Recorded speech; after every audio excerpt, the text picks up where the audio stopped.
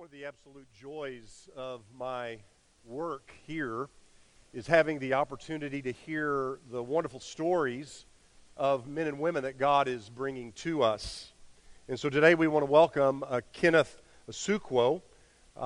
Kenneth's wife, Juana Asukwo, placed membership with us probably about a month ago, and Kenneth is placing membership with us today. You should see his picture up on the wall. Interestingly, Juana, she came here from Nigeria, and Juana, after she was placed membership, got quickly involved. She serves as one of our greeters. You probably see her to my left in the back most Sunday mornings. And now Kenneth is joining us as well. Although Kenneth is not from Nigeria, his mom and dad are from Nigeria. And so it's amazing how God is just bringing us all kinds of wonderful people. Really, the world is coming to Lebanon, and that's such a wonderful blessing to us. So we want to welcome Kenneth Asukwo. And then also we want to welcome Irene Denton.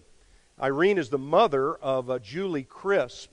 And so the Crisps placed membership, Jim and Julie Crisp placed membership about 4 months ago or so. They previously lived up in Connecticut, preached for a church there, ministered for years, moved down here, placed membership with us, and now Julie's mother, Irene Denton, is joining our journey. I feel a special kinship to Irene because Irene's husband was a preacher for a number of years before he passed away a while back. So we want to welcome Irene. And then last Sunday morning in the bulletin, you probably saw the family of Colton, Jacqueline Adcock, and their kiddos, Elena, Michael, and Adelaide. And they weren't able to be with us last Sunday morning. They were ill, but they're, as you have little kiddos, you know, kids are sick all the time, as you all know, especially this time of year. But they're here today. I'm looking to my right, and I see them. So it's great to have the Adcoxes with us this morning and placing membership with us. One of the reasons I love being part of this church is having the opportunity to rub shoulders with such incredible leaders. I'm looking out right now, and I'm seeing men and women in the room who've had such an incredible impact in our community. Our church is filled with talented people. And one of those leaders is a guy by the name of Steve Jones. Steve has served our community since 1988 as a member of the board, and since 1992 as chairman of the board of Lebanon Special School District. And he was honored last week, and I just thought we ought to just recognize him today. Last week there was a groundbreaking ceremony for a new school. The school is appropriately named Jones Brummett Elementary. No higher honor than someone in education having a school named after you. So when you see Steve, I want you to encourage him and bless him. What a wonderful, wonderful honor. We're so proud of Steve Jones. And while I'm at it, let me say one other word about someone who's received a special honor the last few months. And that is Johnny Trice. I do see Johnny with us. Johnny's sitting to my left. Johnny and Alice are wonderful people. I love having an opportunity to have lunch with Johnny from time to time. A few months ago, a street was named in Johnny's honor at the fairgrounds because of Johnny's work on the fair board. And so, Johnny, we're proud of you and just proud of that wonderful accomplishment. These men are great, great leaders. Well, if you have your Bibles, open to Isaiah chapter 40. Isaiah chapter 40.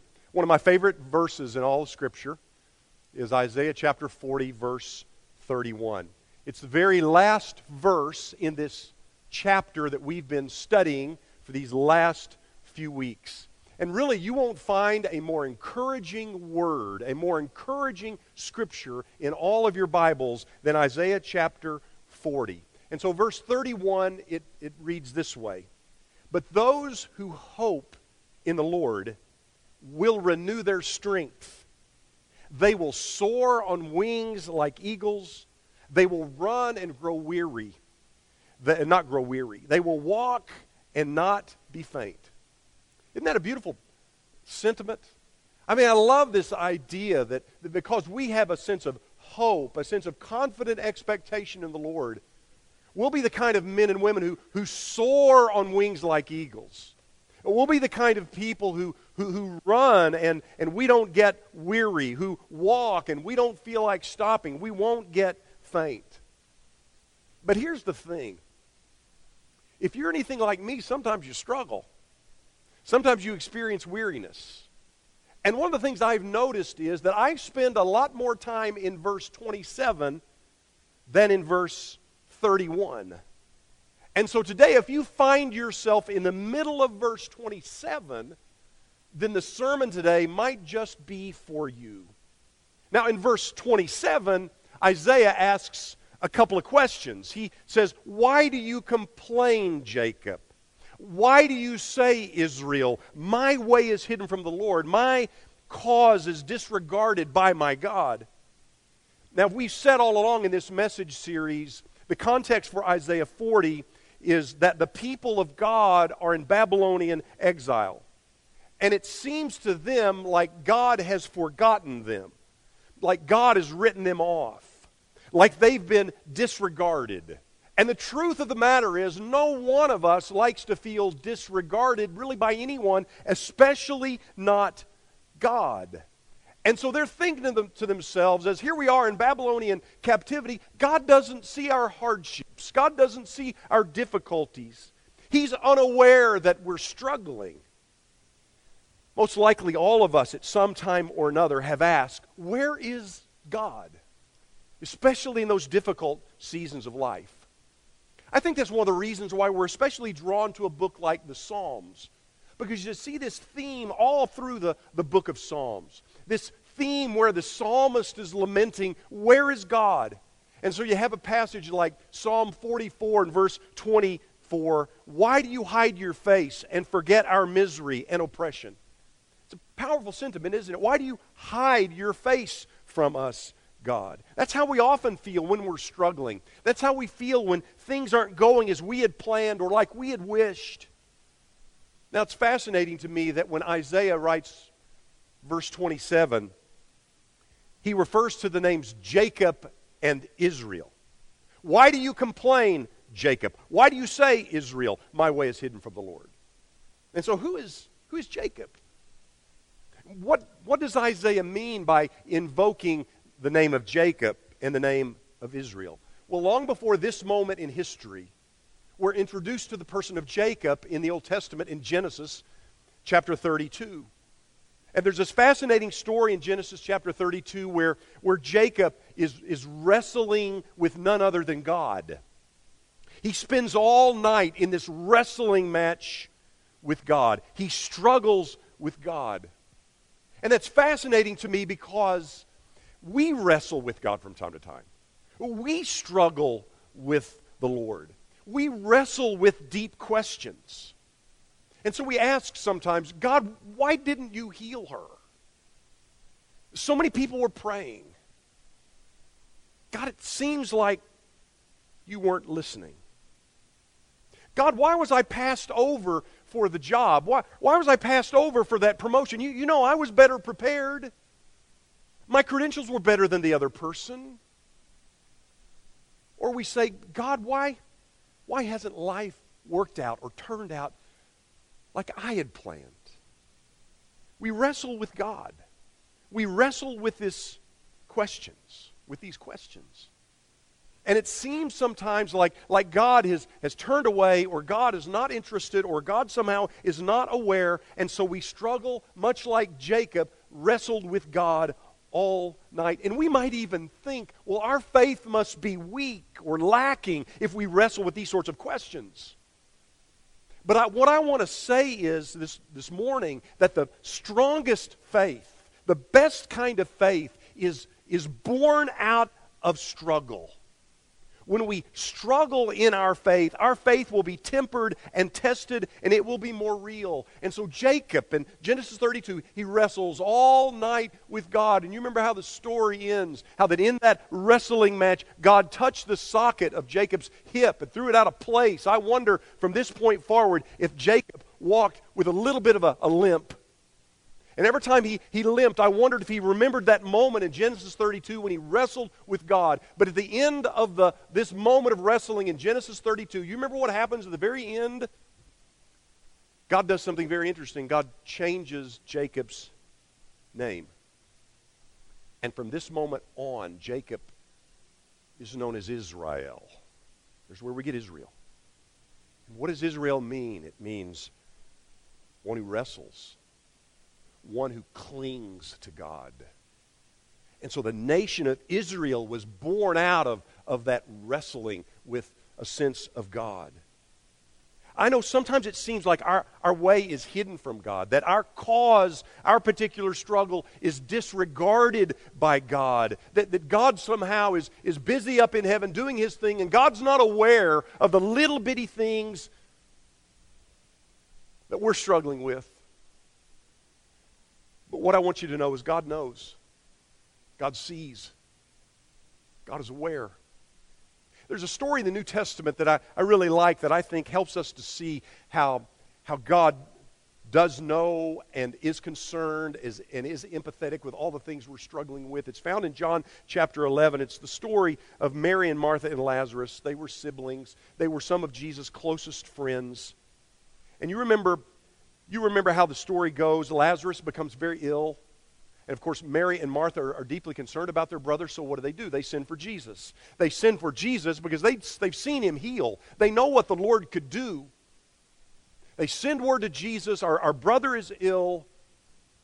And in John chapter 11, verses 5 and 6, we see that Jesus does not get in a hurry. In fact, the scripture reads, "Now Jesus loved Martha and her sister and Lazarus.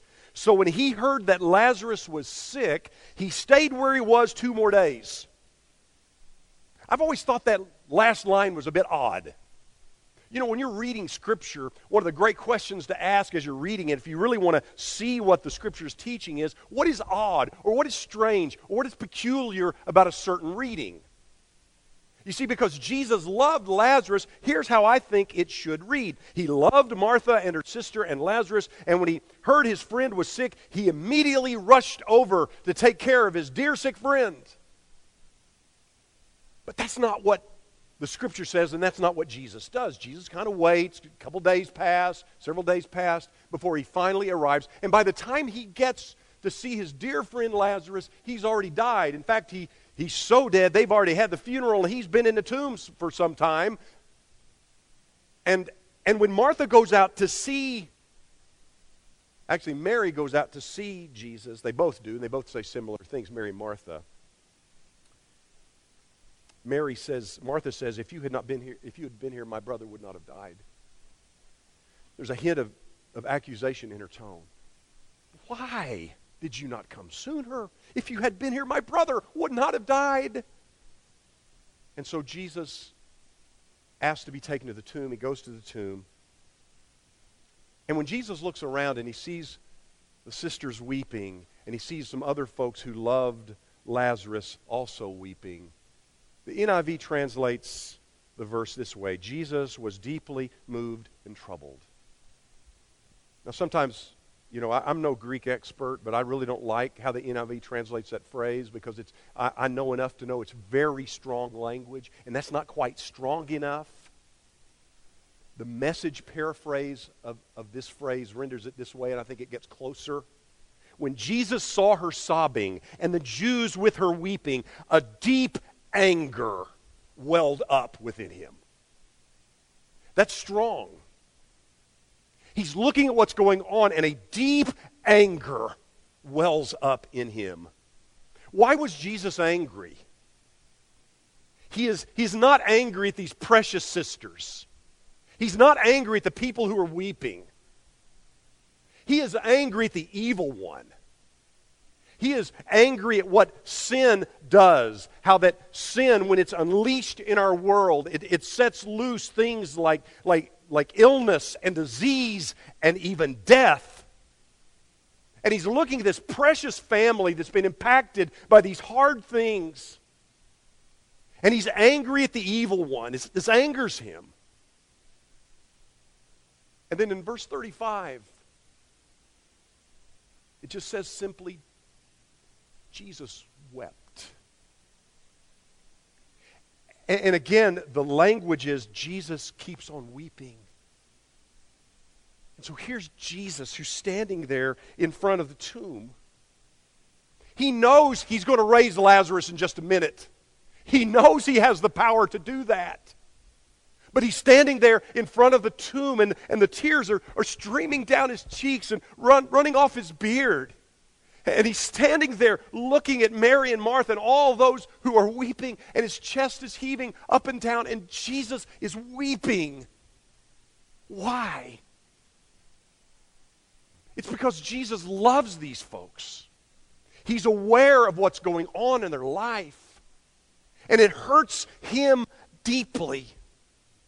You see, if we ever wonder, is God aware? Does God know? Is God interested in our struggle? You look back at Jesus.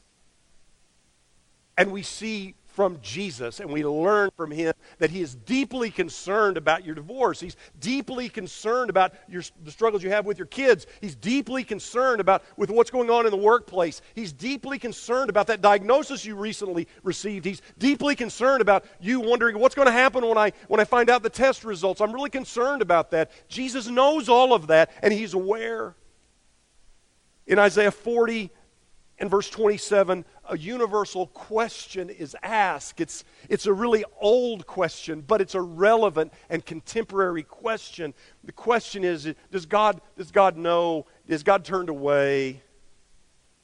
It feels sometimes like our way is hidden from the Lord, like our cause is disregarded, but we know that God is aware. But what is it that I need when I'm tempted to fall into a despair because it seems God is not present, God is absent? What we need is what Isaiah gives us in this text.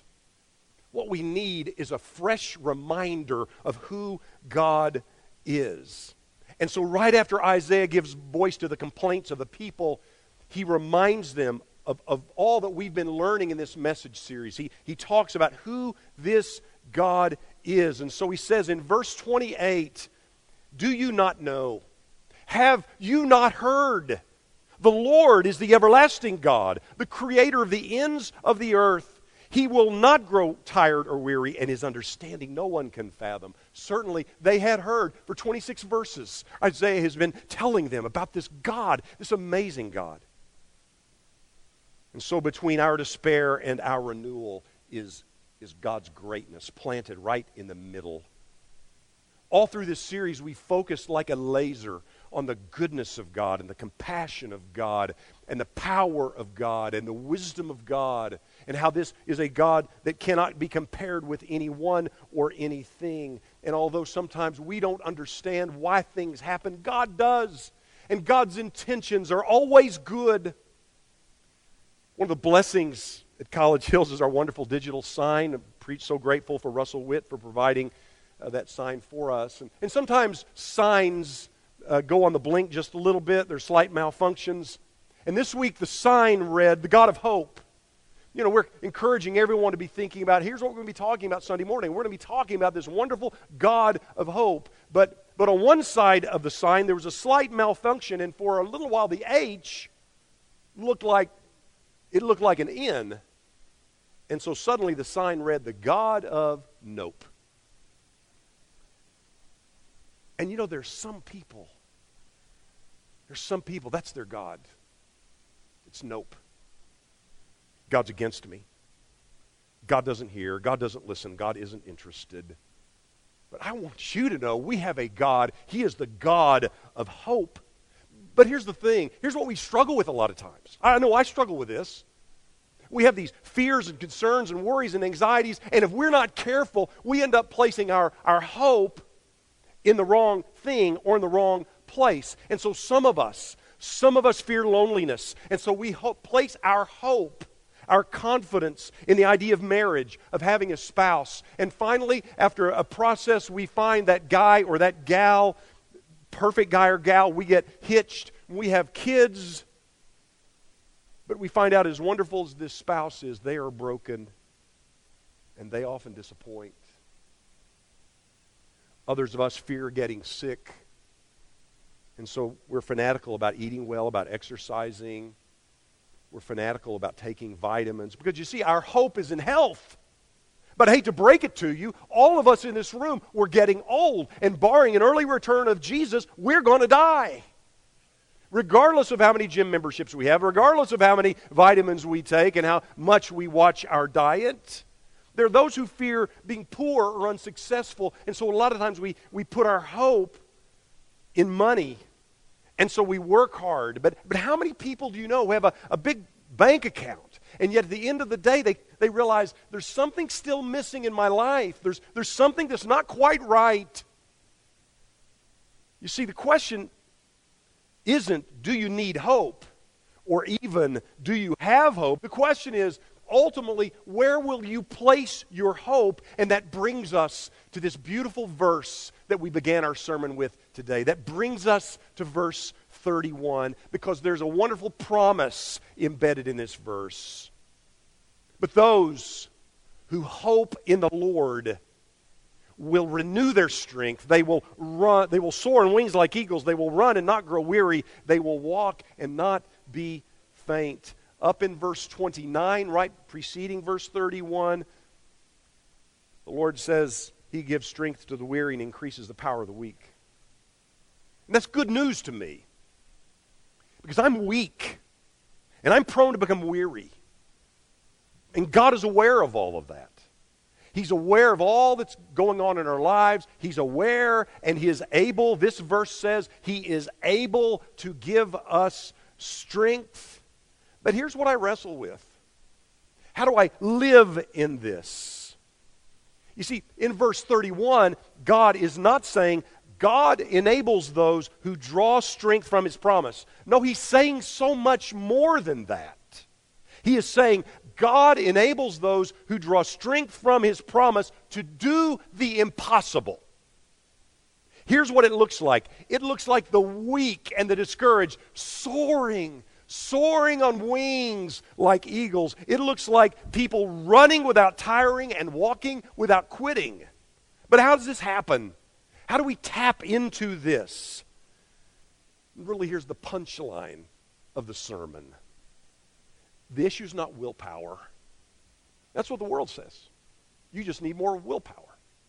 The issue is not willpower. The issue is expectancy. Let me say that again. The issue is not willpower. The issue is expectancy.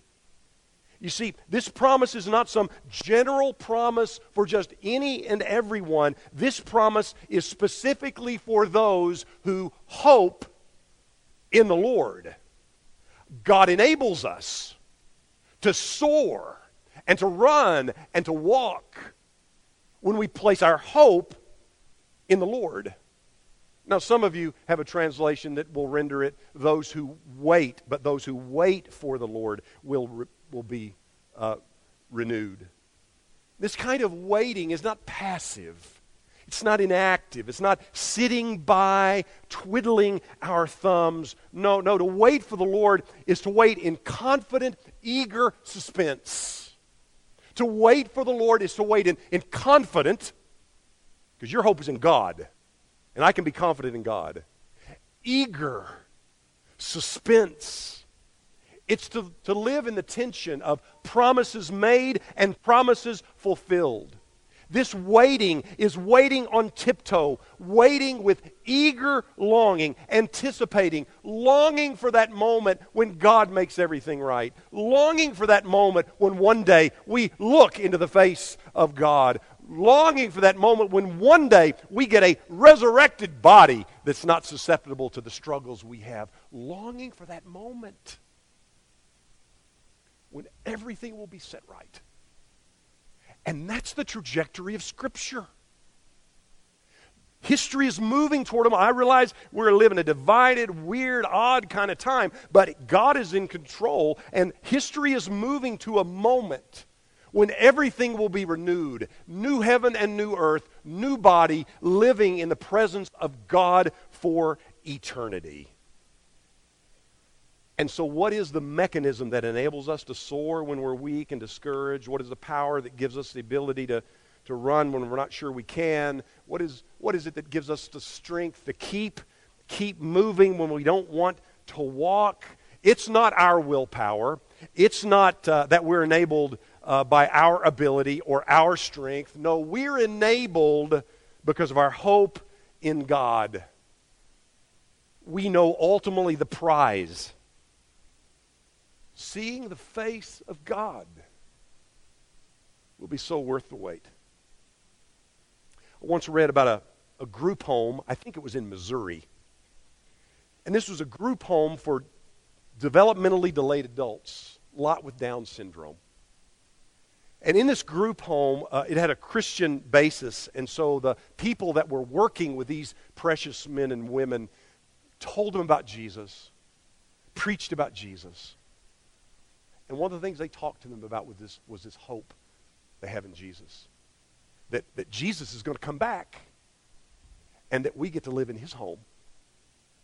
And that our bodies will be set right and everything will be made right. And they talked about that incessantly.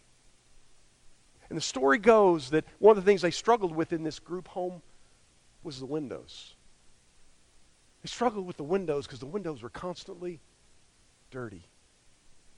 Because every day, these precious men and women who heard that gospel truth, they'd put their hands on the windows and on their tiptoes and faces on the windows, looking across the way, wondering, is this the day? Is this the day I get to see Jesus? Is this the day he comes back to make everything right? That longing, that confident expectation, that eagerness to see the Lord, friends, that's hope. And when we have that kind of hope, we will soar on wings like eagles. We won't merely exist. No, we'll soar. We'll soar. So this morning, I wonder, do you have that kind of hope? If you're not in Christ, you should not have that hope. That hope is found in God. That hope is found in Christ. Today, if you have a need we can help you with, I'll meet you down front. We'll have a couple of elder couples in the very back. If you don't have that hope, they would love to talk with you about how you might have that kind of hope and live your life in that way. Come as we stand as we sing.